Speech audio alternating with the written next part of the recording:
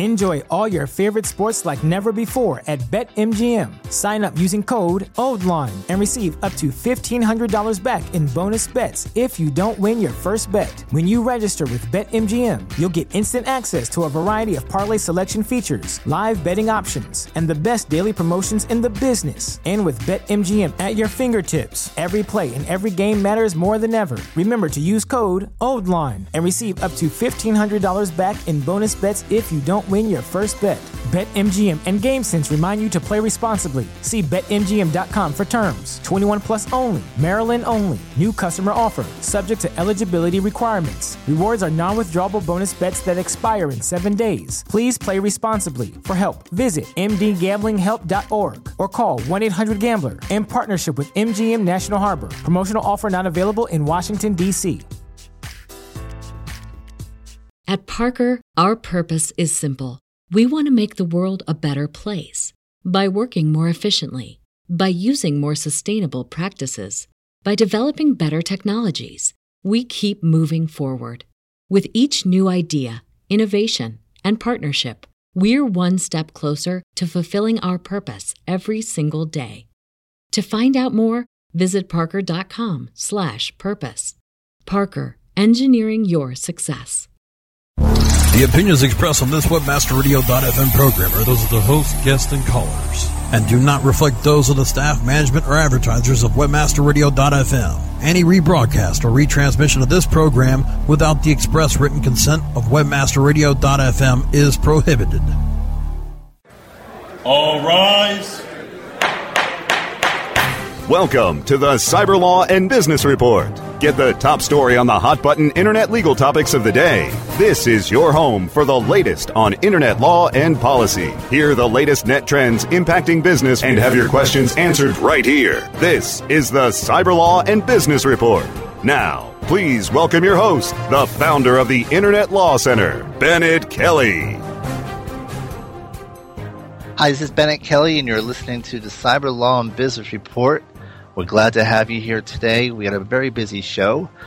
First, we must do a little patting on the back. If you may recall, 3 weeks ago, we had Matt Schaefer on, and he was talking about his pending litigation with the state of Colorado over their Amazon-ish type law. And right after he got off the air, the court granted his injunction. And then last week, as you may recall, we had discussion about the whole Twitter revolution happening in the Middle East, and particularly with a focus on what's happening in Egypt. And then a couple of days later, wouldn't you know it, Hosni Mubarak steps down. So clearly we've become a powerful force in world politics. And and for all you Red Sox fans, try to get someone from the Red Sox on the show, and maybe we'll win the World Series this year. But in any event, on a more serious note, we have a great panel today. We're going to be talking about the Do Not Track proposal that has been floated by the FTC and now introduced in Congress. And joining us today first will be Christopher Calabrese. He's with the ACLU Legislative Council for Technology and Privacy Issues. We're going to have also Baron Zoka, the president of Tech Freedom, and then the always entertaining Dan Tynan from eSarcasm, who's also a contributing editor to a number of popular magazines. So why don't we start off with Chris? Chris, welcome to the show. Thanks for having me. Thank you. Really good to have you. And so it's been a very busy week with all the talk about Do Not Track and Representative Congressman Spears, our two bills that she introduced. Why don't you kind of introduce the whole subject of Do Not Track for those who aren't familiar with it? Sure, I'd be happy to. Not everyone is aware that the Internet has shifted a little bit in the last couple of years in terms of its fundamental advertising model. We've shifted from a model of simply displaying ads based on the content of the page, for example, to displaying ads based on you, based on an individualized knowledge of the person doing the surfing. So, and a person, searches for a particular pair of cargo pants on a website. They may find those cargo pants are following them around the web. And, they're seeing them in every ad. Well, that happens because third parties, advertising networks, the people who place those ads on the side of websites, are tracking each of us as we move around the Internet. they're just they're following us as we go from ESPN.com to Newsweek to Time Magazine, and they're keeping track of our viewing habits and our interests. The ACLU is very concerned about this practice because the byproduct of this, of course, is the creation of detailed profiles on all of us, on our reading habits, on our interests, on what we do online. And we think that has enormous implications for the way we learn information online and for our privacy, so for our fundamental First and Fourth Amendment rights. And, the do not track list is a way, or the do not track mechanism, I should say, is a way for a consumer to opt out of this process, to say, I don't want to be tracked as I move around the web. Now, one of the means by which they would, a consumer could make that option would be through its browser. And some of the browsers are offering that capability, and for example, Internet Explorer 9 has the ability for, I believe, to include a list of sites that you can block that will be prevented from tracking you. Is that correct? That's correct. There's a couple of different browser-based models. So it's important to be clear that we would not advocate any mechanism. We would not advocate any particular technological mechanism to do this. I mean, we don't think Congress should be in the tech mandate business. We think that Congress should mandate that providers, provide certain rights, and then it's, of course, up to the businesses to figure out the best and least intrusive way to do that. There's a variety. I agree with you. Every time I've met with Congress, I always tell them that, legislate actions, not technology, because the minute you try to legislate technology, by the time you figured it out and passed the law, the technology is already outdated, but the conduct still continues.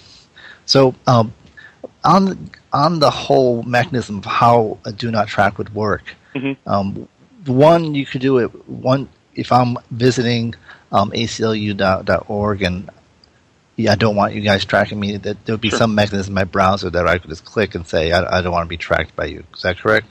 That would be one possible avenue. That's something that Mozilla has pursued as a potential browser flag that would tell people not to track you.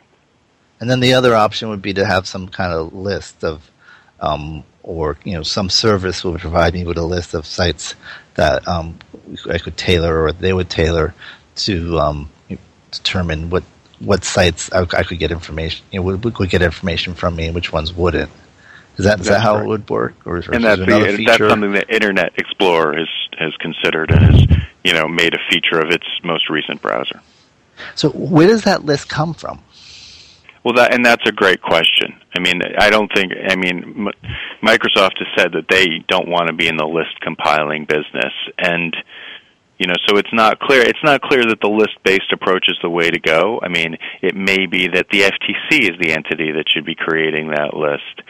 Perhaps it's a different, independent entity. But I think there's a number of unanswered questions about the particular mechanism. But I think it's clear that there's a number of parties that are interested in solving this problem, that see it as a real concern that we're tracking people online, and consumers really don't like it. The concern I have about the list is that you have circumstances such as in Australia where the government was ostensibly scanning and blocking certain websites under the guise of preventing child pornography.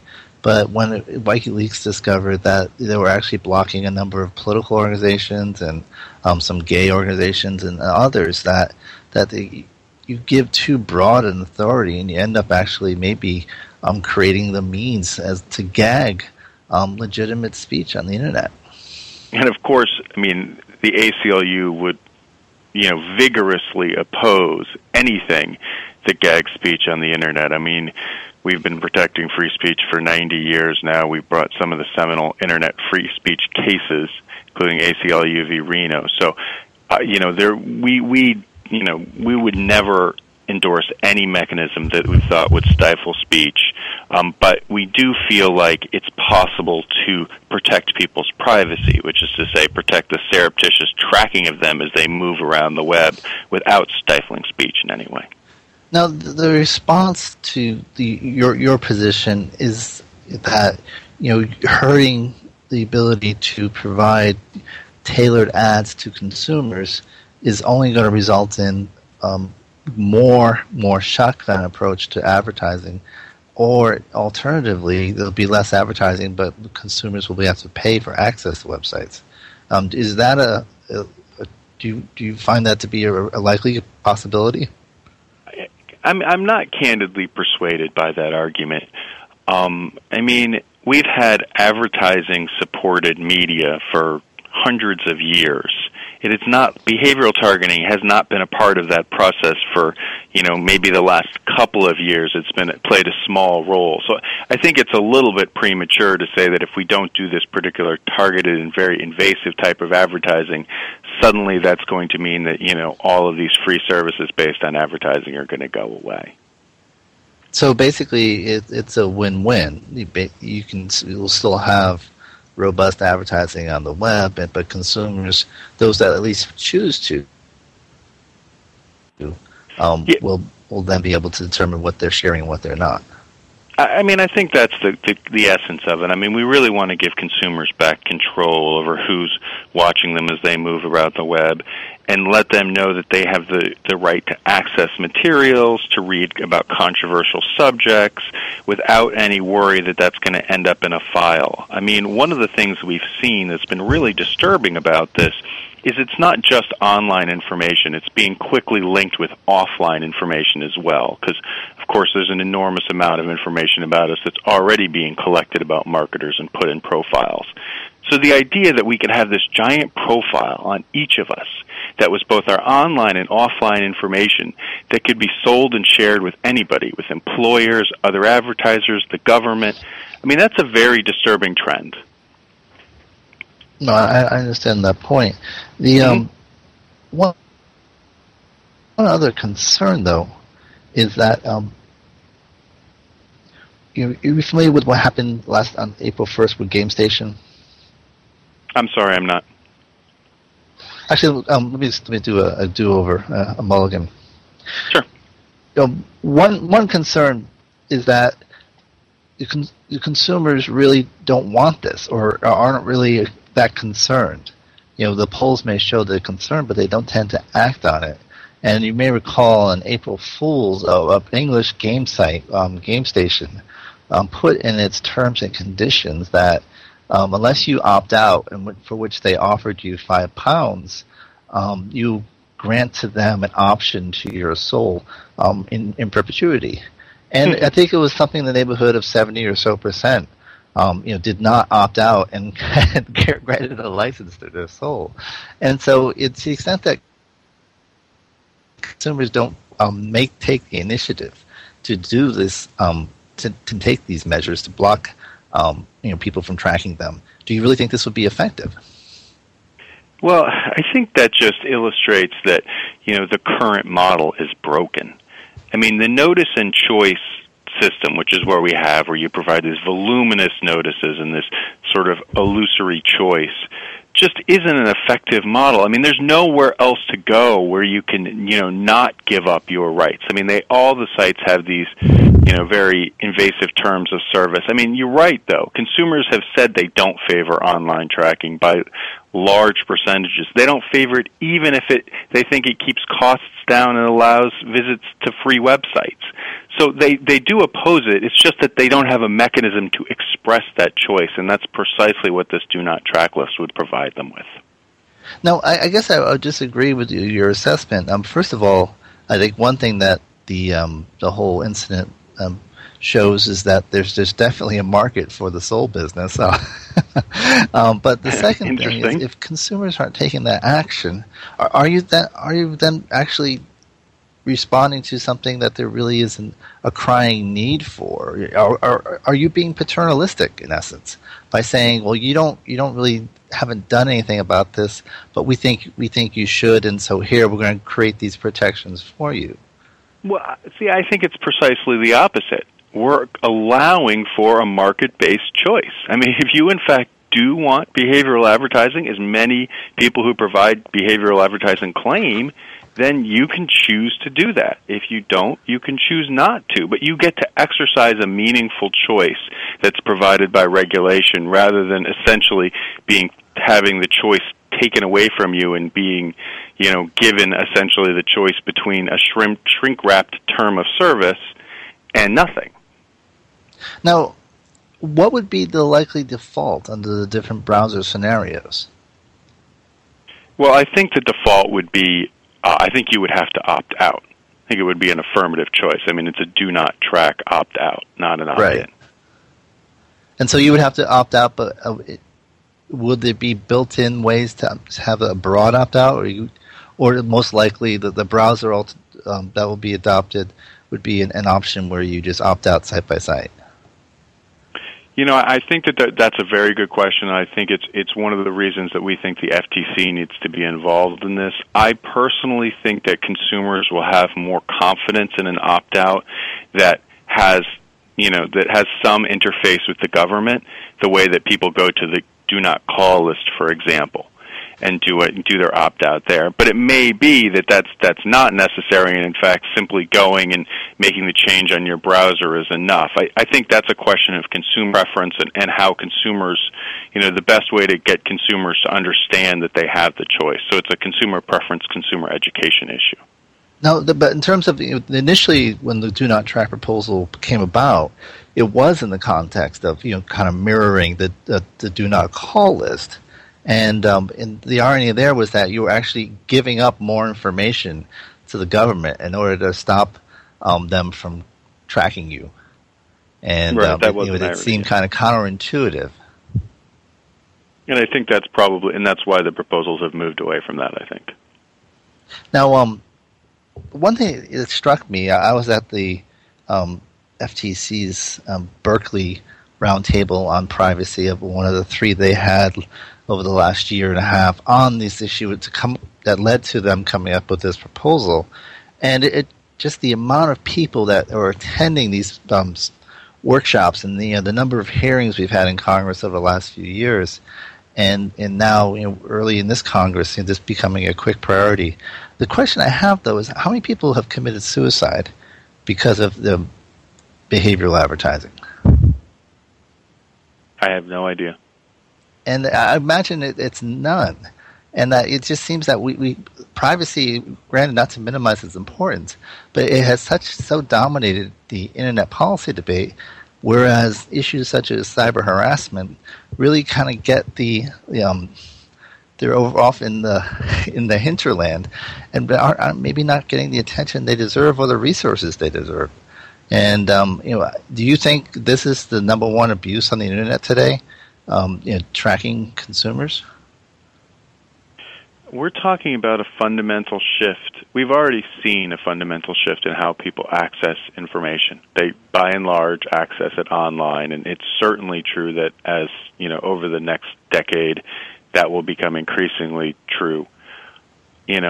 All of those surfing habits, all of those reading habits, everything they're doing is being tracked. That's a pretty fundamental change. We've moved from having a society where essentially you were moving around offline, and there was clearly some tracking. There's surveillance cameras. There's a fair amount of offline tracking. But to an area online where it's possible to track on a granular level everyone's movements, their reading habits, their associations. So, yeah, I think that's a pretty significant issue. I think it's pretty fundamental to American society and American values, and it merits an extensive debate. And just to kind of piggyback on what you said, and we only have a little bit of time left, but the ACLU was also involved in the recent lawsuit with Amazon versus the state of North Carolina. And that would actually involve, kind of the combination of, the private sector gathering their information and then turning it over to the government for taxing purposes, and who knows what else they would do with it. That's right, and we very firmly side with Amazon in resisting that government request for information, precisely because we're worried about turning over people's reading habits and their research habits to the government. And rightfully so. But anything else you'd like to add on this as kind of before we close this chapter, and we thank you for coming on for this today. Sure. No, I mean, it's just been my pleasure to chat, and I appreciate the chance to talk a little bit about Do Not Track. I think this is an important discussion. Online privacy is something that, is still very much up in the air in terms of what people's rights will be. And, I'm glad we're having the debate. It seems that privacy legislation is the waiting for Godot of Congress, that we keep talking about this big privacy bill that's going to be coming, but never seems to really get much movement. Do you see there really being much movement this year on privacy in Congress? I have seen a lot of movement. I've seen a lot of hearings. I've seen bills filed, and I know there's a number of other bills that are in the wings. So, I'll agree, but, the fact is that there's a lot of issues before Congress that are sort of waiting for Godot, and I love that analogy. I mean, there's a lot of problems in the United States, a lot of issues that people would like to see addressed, and Congress takes up very few of them. I mean, that's simply the way it is, but there has been a lot of interest in this issue, and I think that it clearly merits it. I was previously with the Playwrights Congressional Lobby, but thank you very much for being on the show. It was a pleasure, and also for those of you on the West Coast, there was a great profile in the Los Angeles Times of the outgoing director of the ACLU in Southern California, who served, I believe, something like 40 years. And Ramona Ripton, who's kind of a force of nature. So it was in Sunday's LA Times. I recommend you take a look at it. And thank you very much, Chris. It was a pleasure. Thank you. It was good to talk to you. Stay tuned for more of the Cyber Law and Business Report after this brief recess for our sponsors. Oh, yeah. My day is done. Time for happy hour. You're already done for the day? Yeah, because I use CertifiedKnowledge.org. Their PPC tools literally save me hours every day. How do you keep on top of all of Google's new features? Easy. With Certified Knowledge, their interactive learning modules keep me up to date. And if there's something I don't know, I can watch their video lessons without having to hunt around the Google Help files. Great. I'm ready to expand my knowledge.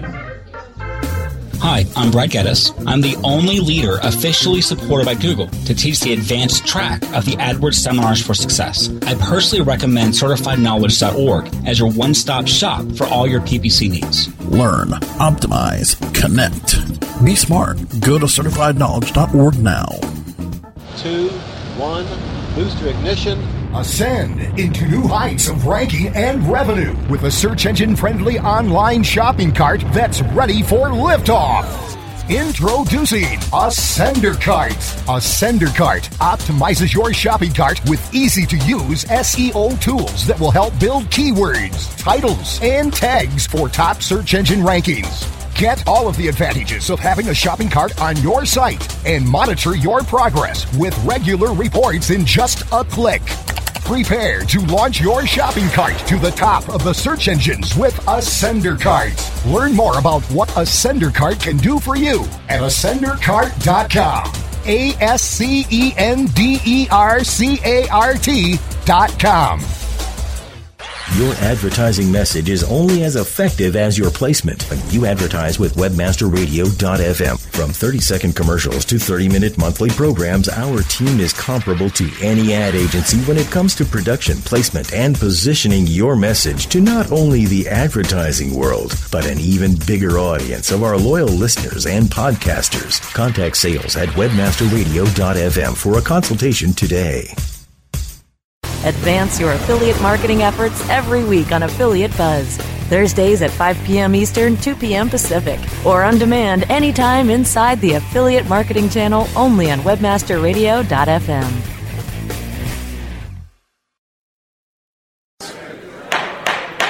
The best gavel-to-gavel legal news and information on the net is right here.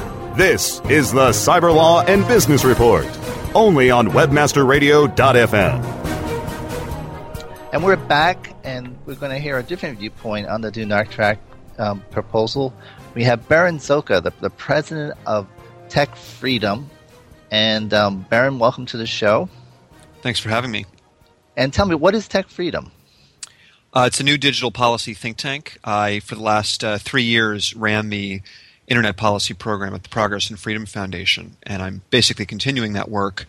We have a number of other issues we're working on, but privacy has really been at the top of our list over the last 3 years. And in a nutshell, privacy really is a good demonstration of our general approach to all Internet policy, which is to always and everywhere be skeptical about regulation and to try to think cautiously about what's going to happen.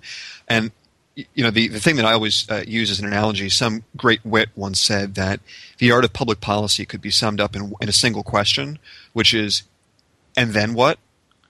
So, and think about that. I mean, like, let that sit in your head for a day, and it really will change how you think about politics, because there are most people who engage in public policy, even the best and the smartest and best intentions ones, really don't live that mantra. Because, and I think this is a great example, as we can talk about, where I'm actually pretty sympathetic to a lot of the things that Chris was saying, and to the idea that we ought to be focusing on giving consumers better empowerment tools, because that's really been at the core of the message that my colleague Adam Thier and I, when I was at the Progress and Freedom Foundation, that we focused on in our work here, but also in the context of online child safety and parental controls, where we join hands with our friends at the ACLU and Center for Democracy and Technology and the Electronic Frontier Foundation, again and again in court filings and agency filings, saying that if we're concerned that kids might get access to information that is potentially objectionable or harmful or sexually inappropriate or whatever, that the answer is not for government to censor content or to dictate what happens online, but to give parents better tools to let parents choose for themselves. And I'm explaining this because this really is the analogy that we follow here in the privacy context. And Bennett, you really put your finger on this on this analogy, which most people don't, when you mention the example in Australia, where the Australian government, in a sense, they kind of co-opted this message of empowerment, where they said, empowerment's great, but we're going to build the empowerment tools, and we're going to build the filters. So they really went, and again, somewhat akin to what's going on here with Do Not Track, they went beyond simply saying that government regulation should yield where there are effective user empowerment tools. And in that case, the Australian government actually wrote their own filters, and they basically put themselves in the content blocking business. But here you have a situation with Internet Explorer 9, and the market share of IE is quite large. And yeah, so if they adopt a system, that means de facto you have 60% or 70% of the market all of a sudden now has this list that God knows where it came from. Right. Now let's get into that. But before we do that, I just want to make just a few other quick points, just to set the stage for people that may not be as familiar with the privacy debate. So the most important thing for people to realize is that, again, the ACLU and a lot of the groups that have been cheering on the Federal Trade Commission are on the same side as us on a lot of other privacy issues. And so today, for example, this morning, a joint statement went out on not expanding CALEA, the Community Assistance to Law Enforcement Act, to cover online services, which, to make a long story short, could potentially put the government in the driver's seat of designing online services so that they would be wiretap ready. So I'm mentioning that as an example of where there is actually a broad agreement on the left and the right, if you want to use those terms, that we really do need to be careful about the greatest threat to our online privacy, which is government. And Chris mentioned that. And Chris talked about our Fourth Amendment rights. And so we work with them very hard on that.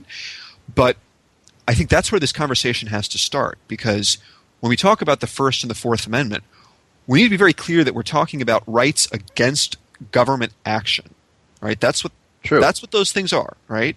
And so I join forces with him in saying not only that we need to be very careful about expanding laws like CALEA, and also that we ought to, on a more positive note, we ought to actually use this opportunity now to reform the very outdated laws that protect our data in the cloud from government access. So again, those are areas of broad agreement. Here, we the tables sort of or the alignment shifts, and it shifts in a few ways. So the groups that generally, like our friends at ACLU and CDT and EFF, that are generally always very cautious about government intervention, and always join with us in saying that better user empowerment and better user education and enforcement of existing laws are the place to start. A lot of that stuff goes out the window, and it might be a little bit strong, but a lot of that gets forgotten here, and we sort of rush into government-led solutions. And I want to be clear here that in the particular case of Do Not Track, we are talking about a user empowerment tool. So they're not being I'm not saying that they're being hypocritical. Mandated by the government, but yes. And that's exactly my point. It's a very different thing. I mean, for example, it's a very different thing in a parental control context to say that we want there to be a flourishing of parental control tools in the marketplace so that parents can choose tools that allow them to control what their kids see. That's very different from saying, as you put it, Bennett, that the government should be the ones that are dictating standards and mandating either a particular list or the configuration of a mechanism. And some people will think, well, who cares? It's really important here that we have clear standards. And I sort of agree, but I don't think it necessarily follows that it's the government that should be in the position of... I remember when this issue first came up, when the whole proposal was first introduced, it was at an FTC conference on behavioral advertising, and I remember Jeff Chester from the Center for Digital Democracy standing at the FTC conference room in New Jersey Avenue, with the Capitol behind him only 2 blocks away, saying that this issue was... would determine the fate of our republic. At the very same time when Congress was debating the whole question of torture, it just seemed that it got introduced as this huge issue of such great magnitude when I really don't think people had it in context, which may explain why some groups jumped on it so quickly. And Bennett, I think this was the point of your suicide question, which to some listeners might have seemed a little bit out of left field at first, but actually I think is you make an important and profound point. I played left field when I was a kid. Well, and the question here is really, what's the harm that we're talking about? And when you contrast, the very real harm that comes from, for example, gay teens killing themselves, or government getting access to data and putting people in prison, and then potentially torturing them, right? When you contrast that with the phantasms of harm that have been raised in this debate, I think it becomes clear how little context there really is. So let me be more concrete, because that's very high level. What I'm getting at here is there's a big difference between someone compiling a dossier of all of your browsing activity and then that being accessible to government, right? So that's I think the situation that Chris validly fears, and I agree with him there. Okay, but there are I think 3 responses to that. One is, assuming that sort of list existed, there are legal ways to tie government's hands so that government can't get access to that data. So Chris and I would agree there that if whatever data is collected, government should not so easily be able to get access to, and certainly they should have to go through established warrant procedures to make sure that there's probable cause and this isn't happening in the dark and so on. But isn't there a danger with the private sector having amassed that level of information? Well, that's what I'm getting at. So that's what Chris is talking about, is the private sector collecting data and the government getting access to it. That's his primary concern. Right? Now, I think he's also concerned about the private sector having it in general, but let me just make 2 other points to respond to that.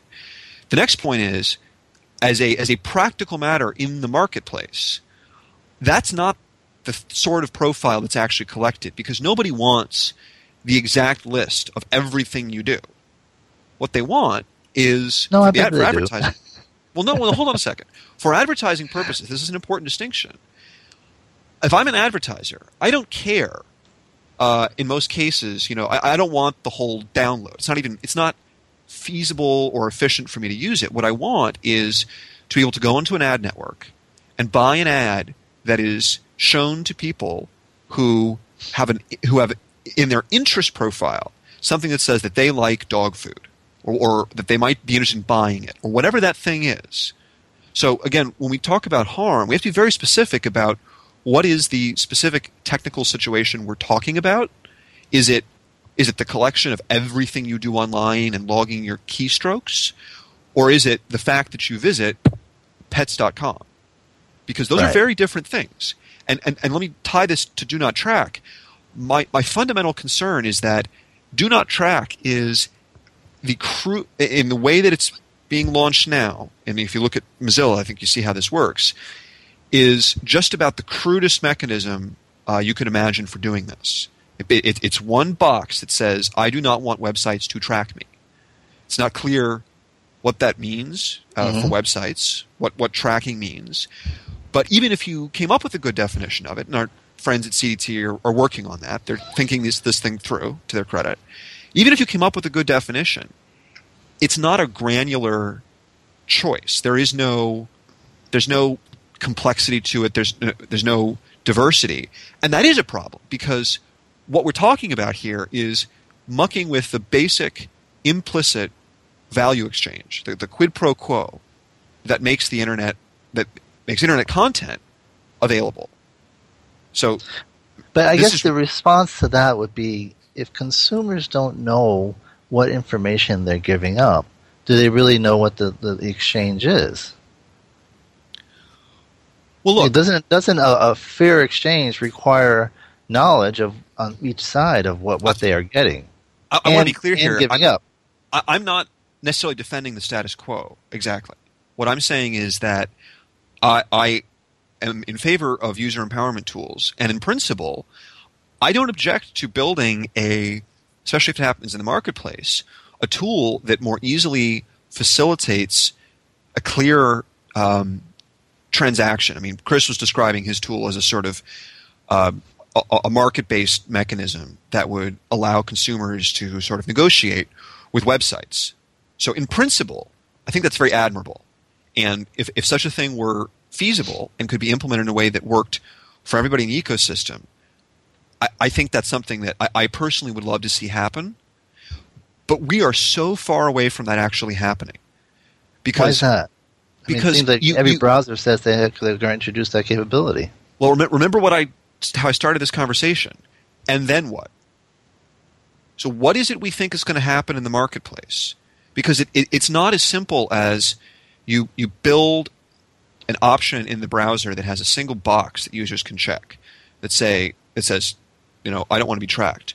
For this to actually be feasible and to work without killing that golden goose of advertising that drives the internet ecosystem, there's got to be a vehicle for websites to be able to respond to that, so that if somebody says that they don't want to be tracked, the website can actually negotiate with them. And I mean, put this in a shorter sense. A no-cost opt-out is not scalable. What I mean by that is that it will work for a small number of people. So if you roll this out today, and indeed it's already in the beta of Firefox, but even if let's say that were working in a wider sense, if it was a relatively small number of people, just as today there's an opt-out for network advertising, the consequence would not be enormous. But of course, the people who are pushing this, their model for success is the Do Not Call registry, which is the classic example of the no-cost opt-out, which is somebody's calling to interrupt your dinner and is providing nothing of value to you, except maybe sometimes they'll tell you about a useful product, right? But they're not paying for your dinner. So when you opt out, there's no cost to you, right? It's not like, media is affected. So if that's the model of getting huge numbers of people to use this tool to opt out, this is going to be catastrophic. If there isn't a way for websites to say, well, look, if you don't want to have this specific kind of tracking done, that's fine. But it's going to come at a cost. And the cost might be, who knows? It could be you see more ads. You see you have to pay for content. I mean, my point is that government certainly cannot design that sort of a marketplace from the top down. And I'm deeply concerned that we're already seeing bills in Congress that would require the FTC to start dictating technological mandates here. Because, I will say I like Chris a lot, and we work together regularly. But I think Chris really is not doing justice to the economics of this situation when he says that we've always had advertising, it's worked well in the past, and so we don't need this sort of behavioral advertising. Well, the reality is the media has fundamentally changed from an era of scarcity, where there were a very limited number of outlets in which to show ads, to the medium where advertising has been commoditized. Advertising is everywhere. And in order for that to have value for the publishers of websites and services that rely on advertising, they have to be able to make that advertising relevant to us. So again, if you want to be able to opt out, that's fine. I'm all about empowering users to make that choice, but it cannot be free. And so that's what we don't have today. If you're today. sitting at President Obama's desk and he's the bill says, Barron, which I do, yes or no, what would you say? To sign Representative Spears' bill? Yes. I would say absolutely not. I mean, it's not. Let me be clear here. At some point in the future, I might be okay with the FTC in the organic process that they use today, right, which is about unfair and deceptive practices. Correct. If a website says we honor or do not track opt-out, well, the FTC should already be holding them to that. True. I could see that evolving further, so that if this mechanism works in the marketplace and this has actually been vetted in the real world, the FTC gets involved in some more robust way in enforcing that. But today, to think that the FTC is going to be able to make this mechanism work or design its specifications, because that's essentially what we're talking about, right? Was when government coming in and dictating how this is going to work, I think is really naive, especially when you consider that Firefox and Internet Explorer are moving rapidly here, right? So this is not as if the marketplace is staying, doing nothing, which is the argument that's been made for regulation in the past, that government has to intervene because market forces won't respond. Well, they are responding here. And the way that they're responding with these two new tools should show us how complicated and difficult this is, because Internet Explorer 9 and Firefox 4 handle this problem in fundamentally different ways. So it just, again, highlights that government's really not in a position to come in here and choose the right answer. Well, thank you very much, Barron. It's been a pleasure. And if you do get the opportunity to sit with President Obama, let me know. I'd like to hear how it goes. And I'm sure you guys would have a very interesting conversation. But it's always a pleasure, Barron. Thank you very much. And when we come back, we'll have Dan Tynan from eSarcasm. Stay tuned for more of the Cyber Law and Business Report after this brief recess for our sponsors. Do you look at the task of ranking your site at the top of the search engines like you would climbing the top of Mount Everest? It doesn't have to be. TopSEOs.com knows how hard that climb can be, and they can make top ranking a reality. Top SEOs sends you to only the right search vendors and agencies that they know will work for you. Since 2002, TopSEOs.com has reviewed and researched the best search engine marketing agencies and solutions providers. Don't risk the cost of falling off the proverbial peak of search rankings. Let Top SEOs give you peace of mind. TopSEOs.com, the independent authority on search vendors. If you're looking for a new multifaceted SEO and social media toolset, look for the Raven.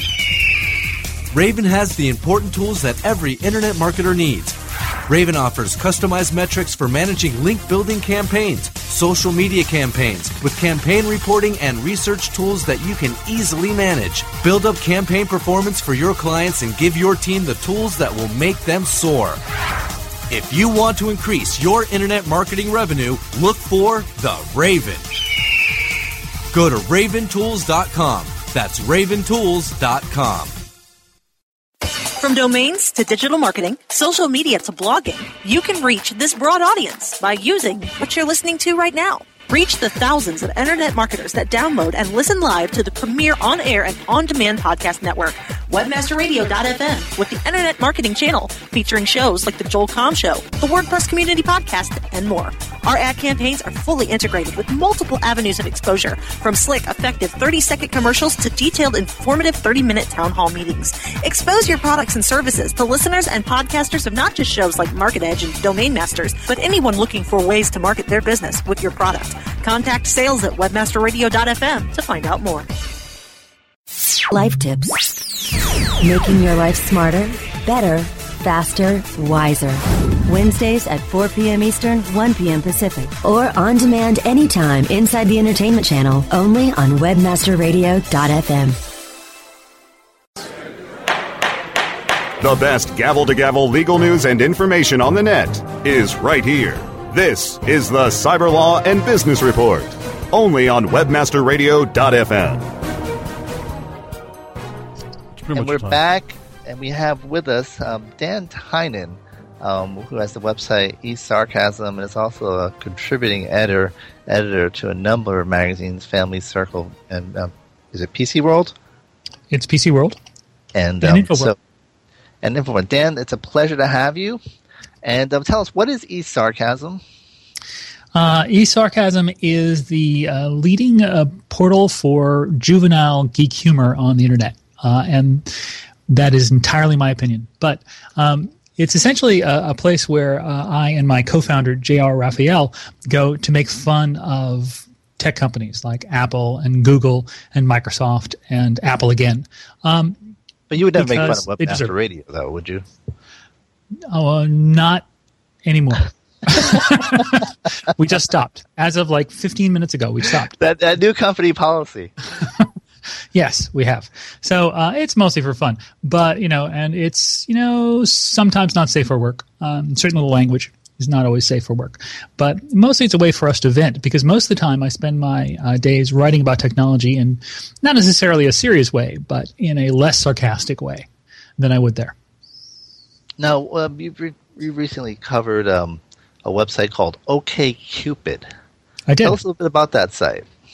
Well, OkCupid is one of the 17 million different online dating sites in the world. Most people know about things like eHarmony, and they know about Match.com because these guys are very big and they advertise a lot.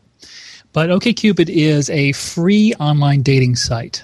So it's one of the few sites where you can actually just sign up and meet people without forking over $10 or $20 a month. And it's unique in other ways. One of the key ones is the kinds of data it gathers about its users and what it does with that data. One of the things that people really like about OkCupid, which has about 7 million users, is it has a blog called OK Trends, where guys who founded the site, who are all math geeks from Harvard, parse the data in interesting ways. And I noticed that why don't you tell us about some of the interesting ways, because some of it were actually quite funny. Yeah, well, for example, they can tell you, the best kind of profile picture to use. For men, for example, do better. They get more contacts. They have more dates if they don't look at the camera. If they're not smiling. If they're looking seriously into the distance, they tend to get more responses. Women, on the other hand, tend to get more responses if they're smiling, looking straight at the camera, and showing you their breasts. So that tells you a lot about men and women right there. Another one is the best questions to ask on a first date if you want to score. Our very recent OK Trends blog talked about the fact that they looked at their surveys online and they looked at the kind of responses people got and determined that if you ask your date whether they like the taste of beer and they say yes, you have a much better chance of hopping in the sack with them at the conclusion of the evening. Well, so I imagine that this site gets a lot of advertising from the beer companies. Yeah, really. Well, you got to love a site like that. It tells you what to do. So, I mean, it's very appealing. But what I wrote about was the fact that OkCupid was just purchased after running independently for 7 years by the same company that owns Match.com. And that company is IAC, which used to stand for Interactive Corp. And they're very big. They own, among other things, College Humor. They own Ask.com, the search engine. They own The Daily Beast, which recently merged with Newsweek. They own a wide number, like 50 or 60 web properties, and they're run by Barry Diller, who I think used to be head of Paramount. So they're a big deal. They're giant. And they just purchased OkCupid. Now, why I wrote about this was because another thing that's really unique about OkCupid is the fact that users of the site can write their own questions and submit them to other people. And so these questions can be very detailed. They can be very specific, and they can ask you about things like, how do you feel about marijuana? Do you use hard drugs? What's your attitude about sexually transmitted diseases? Do you like bondage? What other sexual proclivities do you have, et cetera, et cetera? Now, it sounds like the application for a Republican to run for Congress. Exactly. Yes.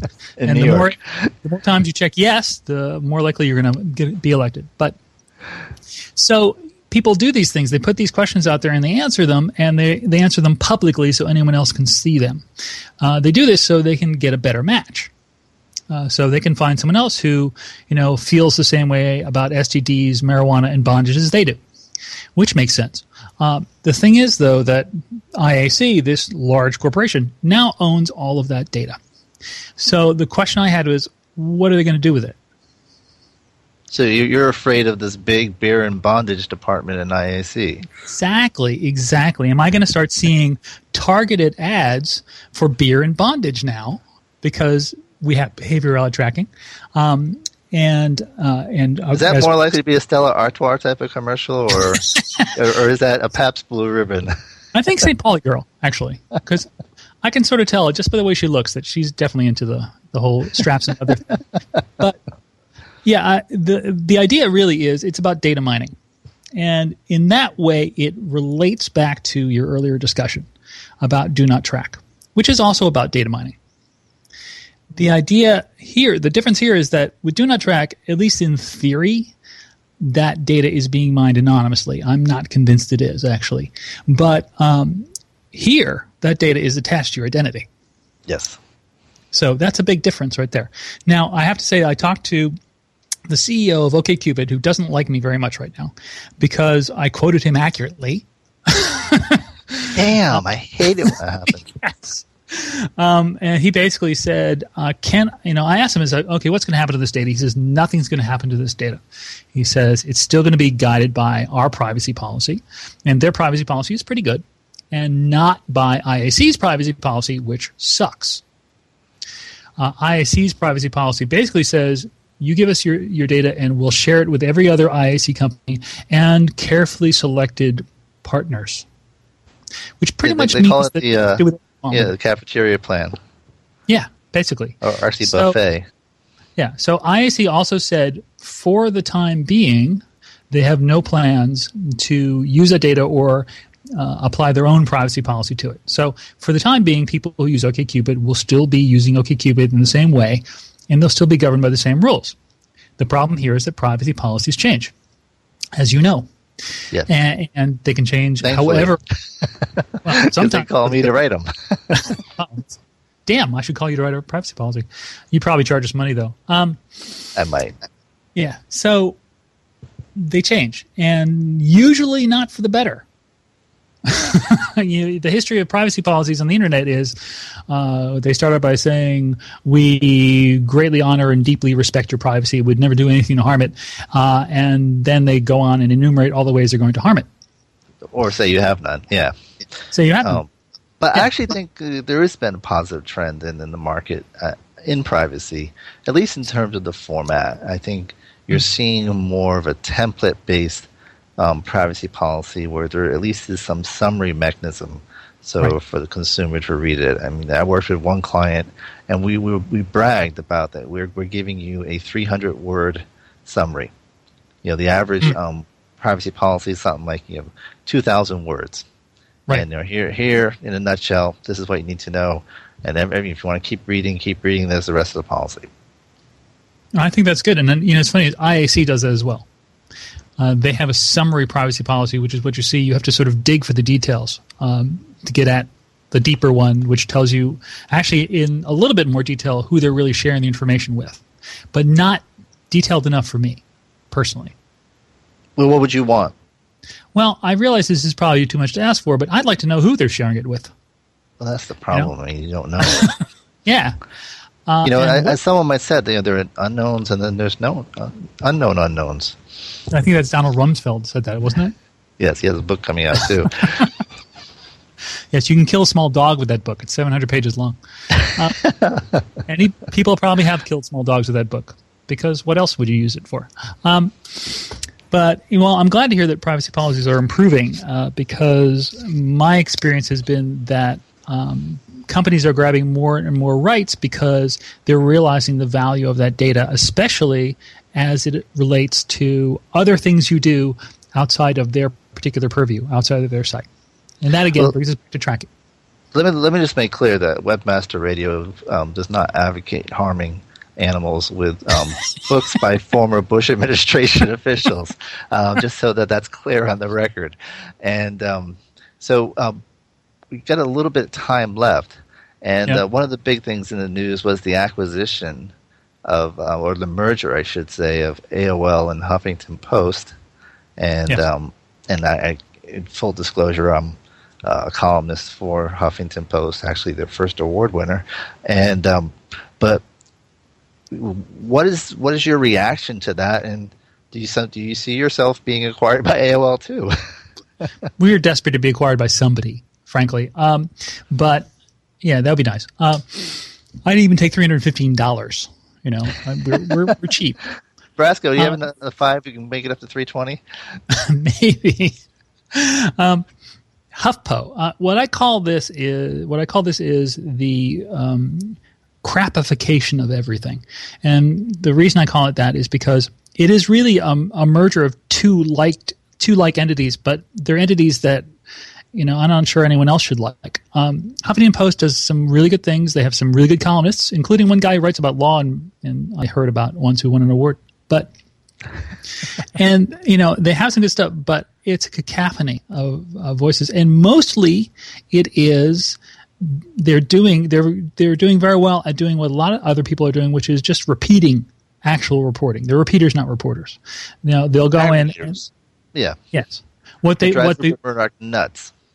Yes. Well, the word in vogue is curating, quote unquote. So they're curating the web. What they're doing is they're taking stories that people like me wrote, or people, New York Times or Washington Post or Wall Street Journal wrote, and they're summarizing them and beating them to the traffic.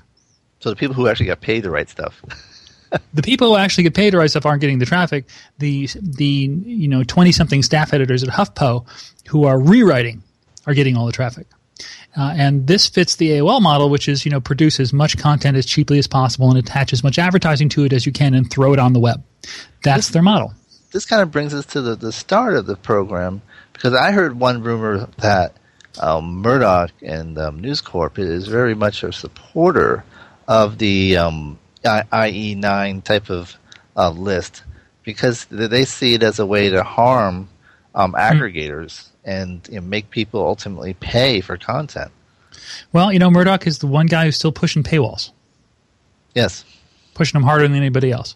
So, and he believes he can make it work. The problem with paywalls, of course, is that once somebody reads your story and pays for the thing, and they publish their summary of it, it's a commodity. It's on the internet. So a paywall delays by 5 minutes the process he's trying to kill off. Well, there's a lot you can do in 5 minutes, but... True. But, I hadn't heard that about Murdoch trying to sort of kill off ad tracking. That's interesting. And I don't know if that's true. It's just a rumor. Yeah. Mm-hmm. So, for those, if that's Mr. Murdoch on the other line, I repeat that it was a rumor. I don't know if it's true. And no, he'll just lace your cocktail with polonium. That's how I think how he operates. But it's kind of early. It's only morning here in the West Coast. So if I'm doing cocktails this hour a day, the program's not going to last that long anyway. But it's always been a pleasure, Dan. And we're glad that you were able to join us. And hope you will come back. It's Dan Tynan at eSarcasm, and which actually does have some sarcasm. And definitely check it out and follow him on Twitter. He's a very funny guy. Thanks again, Dan, and hopefully you'll join us next week when we will be live. Unfortunately, I'm traveling this week, so we'll be taping this program. But look forward to being live with you next week on Cyber Law and Business Report. This is Bennett Kelly with the Internet Law Center. Thank you for joining us.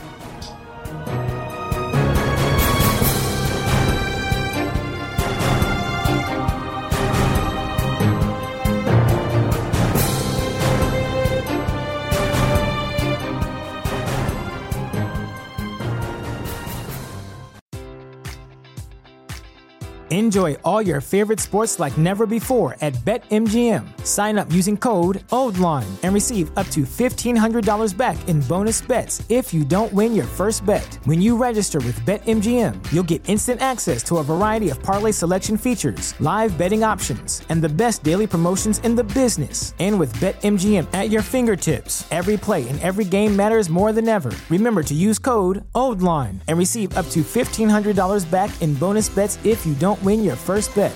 BetMGM and GameSense remind you to play responsibly. See BetMGM.com for terms. 21 plus only. Maryland only. New customer offer. Subject to eligibility requirements. Rewards are non-withdrawable bonus bets that expire in 7 days. Please play responsibly. For help, visit mdgamblinghelp.org or call 1-800-GAMBLER in partnership with MGM National Harbor. Promotional offer not available in Washington, D.C. At Parker, our purpose is simple. We want to make the world a better place by working more efficiently, by using more sustainable practices, by developing better technologies. We keep moving forward. With each new idea, innovation, and partnership, we're one step closer to fulfilling our purpose every single day. To find out more, visit parker.com/purpose. Parker, engineering your success.